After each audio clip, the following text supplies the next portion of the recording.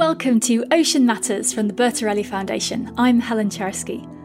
The blue of our blue planet is Earth's defining feature, but we don't generally hear much about what's going on underneath the surface. And we are missing out, not just on the fascinating ways that life's adapted to a watery world, or the immensity of the ocean engine that keeps our planetary systems running. What we're missing is the perspective that we are inhabitants of an ocean world, and everything that happens down there is linked to us up here. And that's what this new podcast series is all about. We'll be anchored in the Chagos Archipelago, right in the middle of the vast Indian Ocean. And this is a region that's made up of 58 tiny islands and 7 ring-shaped reefs called atolls. And the whole thing covers an area the size of France. On land, it's a haven for breeding seabirds and turtles, and underwater, it's rich with coral and fish and bigger predators like shark and tuna. This is a fascinating place with a diversity of marine life and plants like nowhere else on Earth, and that makes it a really important place to carry out scientific research. We often talk about Earth's oceans, but Earth only has one. All of its ocean is connected, and so the Chagos Archipelago will let us open the door on the global ocean, and we'll be digging into the impact that humans have on this vast blue, why they matter, and what we need to do to make the ocean's future better than its present. We're going to start with the ocean's recent past. What do we know about the ocean 200 years ago, and how does that compare with the way it is now? As Maya Angelou said, you can't really know where you're going until you know where you have been. Over the last 100, 150 years, there certainly has been this shift. People are now aware that we can exploit to the point where we really do a detriment to these ecosystems and therefore to us. So instead of a reef which is covered 60-70% by corals, it's now 60-65% dead and bare. And the corals are crumbling and they're turning into rubble. And so the changes that are happening now are extremely fast, and the corals can't cope with the rate of change that you're seeing environmentally now. It feels as though we are constantly playing catch-up. As we get better at measuring these changes, they're happening more and more quickly. So we need the help of history to see what the ocean was like 10 or even 100 years ago. Even the Chagos Archipelago, a marine protected area where fishing and other damaging activities are banned, can't escape climate change.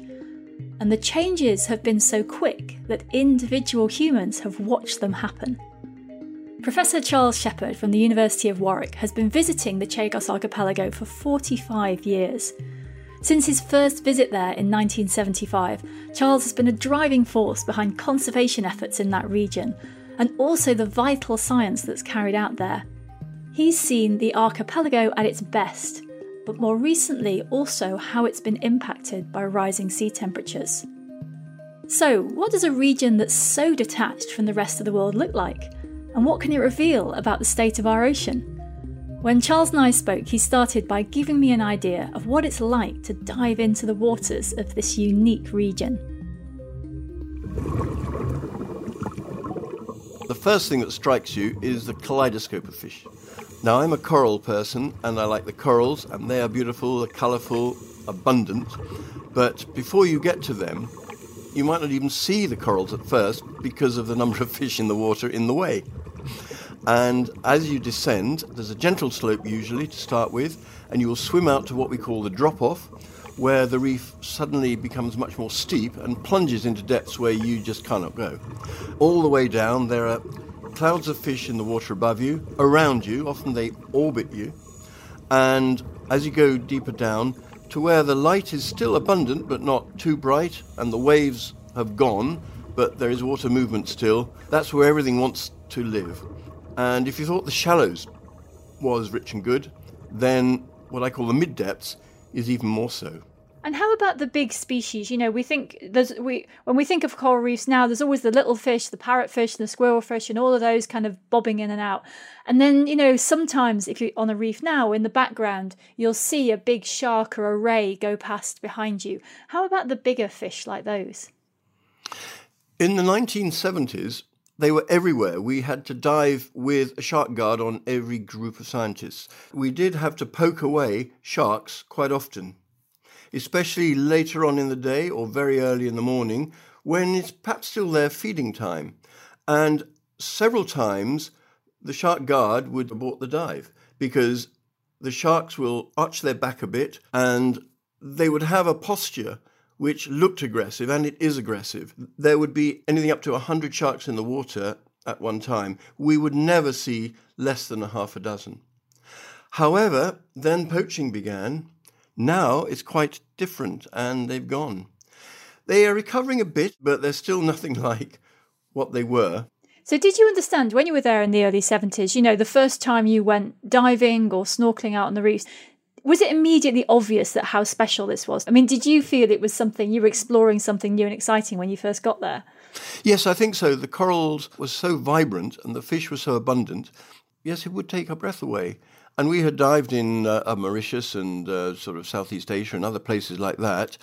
But there are lots of people there, and they had been affected. There's this thing called the shifting baseline syndrome, which means that there's a tendency by any human being that what you see when you start off on your scientific career is what you think it sort of should be like, but it hasn't. It's changed all the time, and probably even the Chagos Archipelago reefs had changed significantly since before man was there at all. Maybe. We don't know. We have no records of that at all.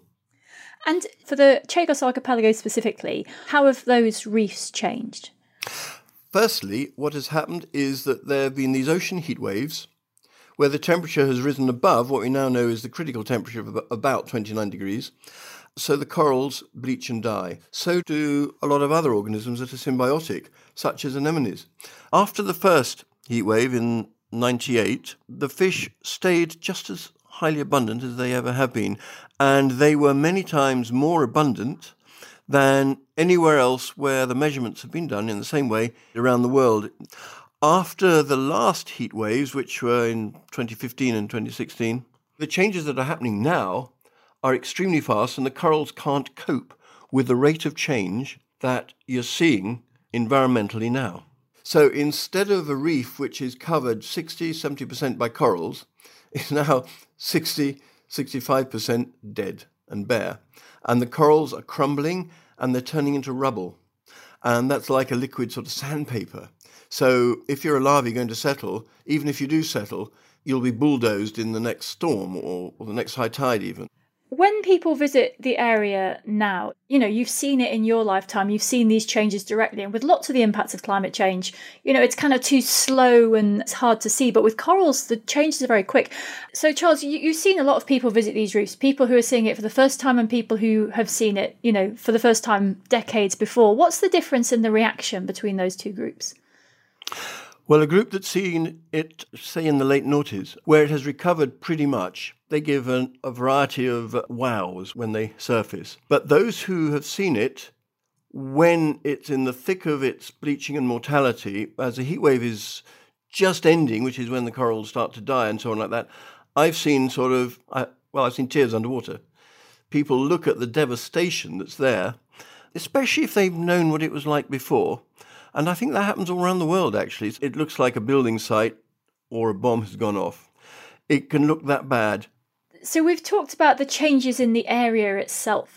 So how about the science being done? What sort of research is happening now and how has that changed over the years? It's changed a great deal. In the early days, you must remember, we never knew we'd ever be able to get back. Now, thanks to the Bertarelli program and funding, there are lots of expeditions every year, using equipment from a variety of institutions, which is much more sophisticated, much more sort of technical. We still want to focus it on how the Chagos Archipelago works, how it behaves, where it gets its nutrients from, and so on. We still want to keep monitoring what are now a very long timeline series of sea temperature levels in a lot of places around the archipelago. So now the science coming out is as sophisticated as you get in the best marine institutions on reefs around the world. If you want to find out more about Charles' research, then visit the Bertarelli Foundation's website, marine.science. It's clear that our reefs have taken a huge hit over the past few decades, as extreme warming events have increased in severity and frequency. And whilst some scientists, like Charles, are working to understand the impact of these events on our reefs before it's too late, others are going back in time, studying samples taken from the bottom of the ocean over 100 years ago. I'm talking about old ocean mud. But why would anyone go poking about in that? Well, to find out, I was invited to the Natural History Museum's off-site store. This is the sort of place I love. It was a maze of wooden cabinets with tantalising labels on their doors, and it was so easy to imagine how many stories were lurking behind each one. Dr. Steve Stukins, who's the Senior Curator of Micropaleontology at the Natural History Museum, was there to show me some specific hidden treasures. Yes, so this is an original Challenger sample vial with the original label on from 9th of September 1873. So this is a sample of the ocean bottom deposit from somewhere in the South Atlantic, from one of the sites that they sampled, 675 fathoms depth. We just did a bit of calculation to work out that 675 fathoms is about 1.2 kilometres, which is a long way down. Not as deep as the ocean gets, but a long way down.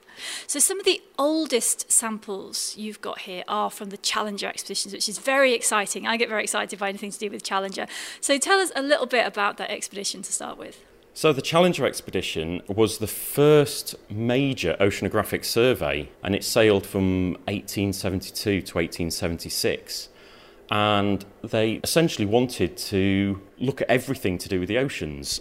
So the ocean bottom samples they collected, they covered the tropics, the Southern Ocean, High Atlantic, Pacific. There is times when they sailed more and sampled more around the nice tropical islands, say. Well, wouldn't we all? Exactly. So we might have a fair few sort of coralline sands in our collection, but there are a good mixture of samples from all over the oceans. Okay, so peering through the microscope here, so what I can see is loads of tiny little shells, so they're kind of bulbous, there's some swirly ones. They're all kind of sandy coloured, sort of beige, but they're loads of different shapes, but they're clearly quite intact little shells. So what am I looking at? So what you're looking at are foraminifera. These are single-celled organisms. On that sample you've got both planktonic forams for short for foraminifera. They live in the surfaces of the oceans, and they're widespread across the whole world. And then there's benthic forams, and they're the ones that live on the sea floor. And they're really good at indicating different ocean conditions. So they're really useful for looking at past environments as well as the modern. So there's a mixture of two. There's the ones that live on the seafloor, and there's the ones that live on the surface and fall to the seafloor. But they've all got these hard little cases. Tell me about those and why they're interesting. A lot of the forams that we look at in the Challenger expedition are made of calcium carbonate. So the shells you see, these sort of pale white colour, the amazing thing that you can do with them is look at the chemistry. And if you look back in time through the sediments, you can work out temperatures using the chemistry of the shell. So you can look at the ocean temperatures, how they've changed in the past. You can also look at different things like the size of the forams. Have they changed through time? All the different species, the assemblages. There are lots of different species. Some like it warmer, some like it cooler, some like nutrient-rich. So looking at the assemblages, you can really work out lots about the ocean. So in a way, it's a bit like looking at fashion, isn't it? Like people wear things that reflect their environment a little bit. And it's what these are is a snapshot. So what can we see? What do you learn about the sea in 1872? Okay, so a recent study we did actually was look at the Challenger samples from a few sites and compare them to recent forams. And we looked at the shell thickness. That's important because the shell is obviously the protective outer wall for the organism. And we found in every different species and every specimen that we examined that the shell thickness is thinner recently than it was about 150 years ago. I mean, if it was one species, you would say, well, maybe that species had changed or something had happened. But the fact that it's all of them, why might that be? We've said that it's possibly down to ocean acidification. Over numerous generations of forams, which this shows, it shows that the forams are struggling to build their shell. It's actually 30 times more acidic now than it was about 150 odd years ago, pre-industrial levels. There's less free carbonate in the water for it to use to build the shell, so it's actually just building thinner shell. And obviously that's worrying that all these organisms are struggling to actually produce their protective shells. So there's a bit of context here, isn't there, which is that the ocean is alkaline, and you need an alkaline environment to build a calcium carbonate shell. And the less alkaline it is, the harder work it is. So one last question. So you can see in 150 years that the shells have gone from wherever they were to as thin as they are now. What happens next? How bad is this? Are they going to get so thin they disappear? What's the problem? Well, this is where the future research has to go, hopefully sooner rather than later, to look at these things. There have been past events in the geological history. However, the rate of warming at the moment is faster than any of those times, and we're trying to sort of work out whether the organisms can keep up with their strategies of maybe building thinner shells or not, or whether actually they're just all going to go extinct. And that is the big worry, that we're just going to end up with more extinctions of all these organisms. I'm really grateful to the Natural History Museum in London for showing me around. It's sometimes hard to appreciate how much these ecosystems are tightly interwoven. The reefs, the animals that live there, and even the life on land all rely on each other. If the smaller species disappear, perhaps due to ocean acidification, that takes away a food source for the larger fish, one that's key to their survival. Nature generally keeps things in balance, but human activities are throwing that balance off. The global fishing industry is massive. Up to 10% of the global population relies on fisheries for their livelihood. Illegal, unreported and unregulated fishing is one of the most pressing issues affecting fisheries management and conservation efforts. Understanding the history of our ocean and the role humans have played in it is a subject known as marine historical ecology. It's all about understanding past conditions of the marine environment around the world and how our attitudes and fishing capabilities have changed these environments over the years. And those historical records can reveal a surprising amount. We're not talking about analysing scientific studies and samples here, or even formal textbooks. We're talking about newspapers. Dr. Ruth Thurston is a marine historical ecologist from the University of Exeter, and she explained exactly what newspapers can divulge. Newspapers, and indeed any other type of historical documentation, such as travellers' accounts, government reports, correspondence, and really any form of non-fictional writing, provide us with these windows to the past. And using these multiple historical documents, you can examine a range of human-ocean interactions from centuries ago until the present, and of course the way that we perceived our oceans and the marine life within it.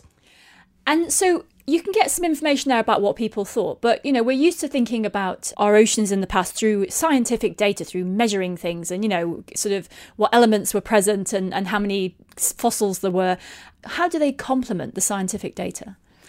So, for example, from short descriptions of past fishing trips in these newspapers, we can learn so much incredible information. So we can learn about the location that people were fishing in. We know, for example, how many people were fishing, how many lines went in the water, how long they were fishing for. And we know how many and which species of fish were caught.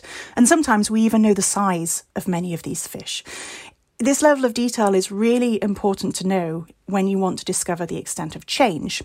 For example, when we know the amount of effort that it's taken to catch a certain number of fish, so how many hours people have been fishing for, how many people have been fishing, and if we know where people are fishing, so when they're moving into new areas to keep up their catches, we can be far more confident of demonstrating where real change has occurred in the marine ecosystem. The other thing that these newspapers can do is give us a sense of what was special or normal at the time of printing. So back in the 1870s, for example, in Australia on the East Coast, where I lived for a few years and explored this particular fishery, several hundred fish between a group of people for a few hours of fishing was certainly a good day, but it wasn't an exceptional day. Indeed, groups of fishermen would get mocked in the newspapers if they didn't bring home to what would seem to us today like a ridiculously large amount of fish. So from this, we can gauge what people deemed as a normal day out back then and compare that to what is our normal today. Because there's this joke in society today that, a fisherman will always exaggerate the size of the fish that they caught, right? So are these honest reports, or are people exaggerating to show that they're the best fishermen? That's a really good question, and I have spent a lot of time trying to work out how honest or exaggerated these reports might be. I think the important thing to be aware of is to never really use only one source of information in your research. So, for example, I was looking at these old newspapers of fishing trips on the east coast of Australia around southeast Queensland. And I was also able to find some old surveys that occurred around the same time in the early 19th century, where people used similar gear and they were going after the same species of fish. And what we were able to see from that is that these fishermen who went out recreationally fishing, they were getting these enormous catches, but so were the scientists, and their catches were completely comparable to these surveys. And that gave me a lot more confidence in the data. I love the idea of being able to calibrate exaggeration. Yes. That's brilliant. Very important to do. So what sorts of changes can you see? I mean, in terms of the technology that was being used over that time period? Some increases in terms of changes in technology are really obvious. So fishing from rowboats with cotton line during the early 20th or late 19th century is very different from today's fiberglass motorboats that have monofilament lines.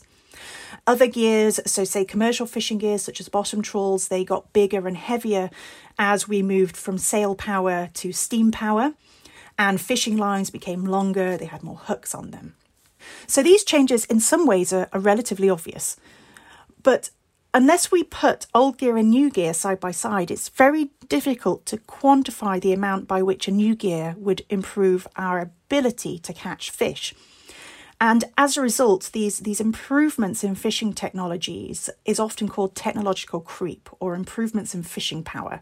Technological creep is quite a good term because they really do, these improvements creep up on us. And sometimes we have really big dramatic changes in the technology that gets developed and really changes the way in which people can fish.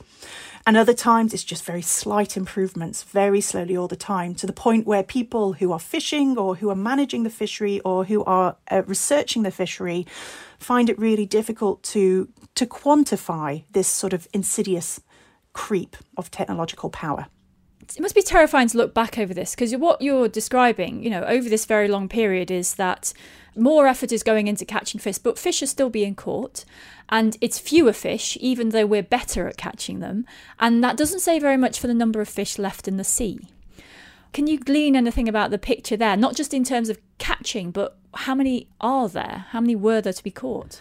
Well, that is a really good question, and that's not something that is very easy to pick up from these written documents, because of course you have this sort of almost this barrier. It's people describing their interactions. People were not able to see underneath the surfaces of the water until the 1950s, and scuba gear, and even then we're very limited. We can only really guess at how many fish there might be. I mean, there are some amazing numbers out there. So, for example, in the Firth of Forth, which is in southeast Scotland, it's a native oyster fishery since the Roman times. It reached its peak around the 1830s. And in 1 year, it was estimated that 30 million oysters were taken out of this system. Individual boats could end up with up to 6,000 oysters in a day throughout the season. So that wasn't every day of the year. That was over the course of a few months. Now, the fishery, not surprisingly, started to go downhill shortly after that. They did the first scientific surveys of that in the 1890s, and they reasoned that there were no more than 500,000 live oysters in that system. This was a system that 60 years before had carried on going even when 30 million oysters had been taken out. They're horrifying numbers, aren't they? And it is, I guess it's also and just evidence of how humans are not very good at seeing the long-term picture. I mean, if you told them back in the day that if you do this, they'll be non-left, it might have changed their behaviour, but it seems very short-sighted, doesn't it, to us now? It does, but I do really feel for the people working in these systems. So the reason the scientists were in there was because the fishermen were really, really concerned, and they've been saying for 50 years, this is a problem. And let's come to the wider picture of human relationships with the ocean, because I think to some extent at the moment we're a historical anomaly because we use it, but we don't look after it. And that wasn't true in the past. So what can you see, from all the documents you've looked at, you've got inside people's heads over 200 years. How have attitudes to the ocean changed over that time? Over the last 150 years, there certainly has been this shift. People are now aware that we can exploit to the point where we really do a detriment to these ecosystems and therefore to us. But we consistently underestimate the magnitude of changes that have occurred in our oceans as a result of human activity. And essentially, without an appreciation of what has gone before, we have a tendency to judge the ecosystem changes that we observe in our lifetime with what we first knew. Now, that's our default baseline, unless we actively go and look. So, for example, today we'll think of muddy seabeds as the norm around the UK. We have rocky beds and we have muddy seabeds. But actually, many of these muddy seabeds were once thriving native oyster or sabellaria reefs, and they supported a multitude of other marine species, including the fish that we like to eat. So this is where history and this historical documentation can tell us what has changed and what we've lost. And what we can do then is, with that information, we can start to make more informed decisions about what we want our marine ecosystems to look like in the future. Today's podcast has reminded me of the importance of perspective.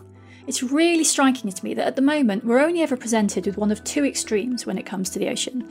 The first is perfect and astonishing wildlife, the absolute best of what the ocean has to offer.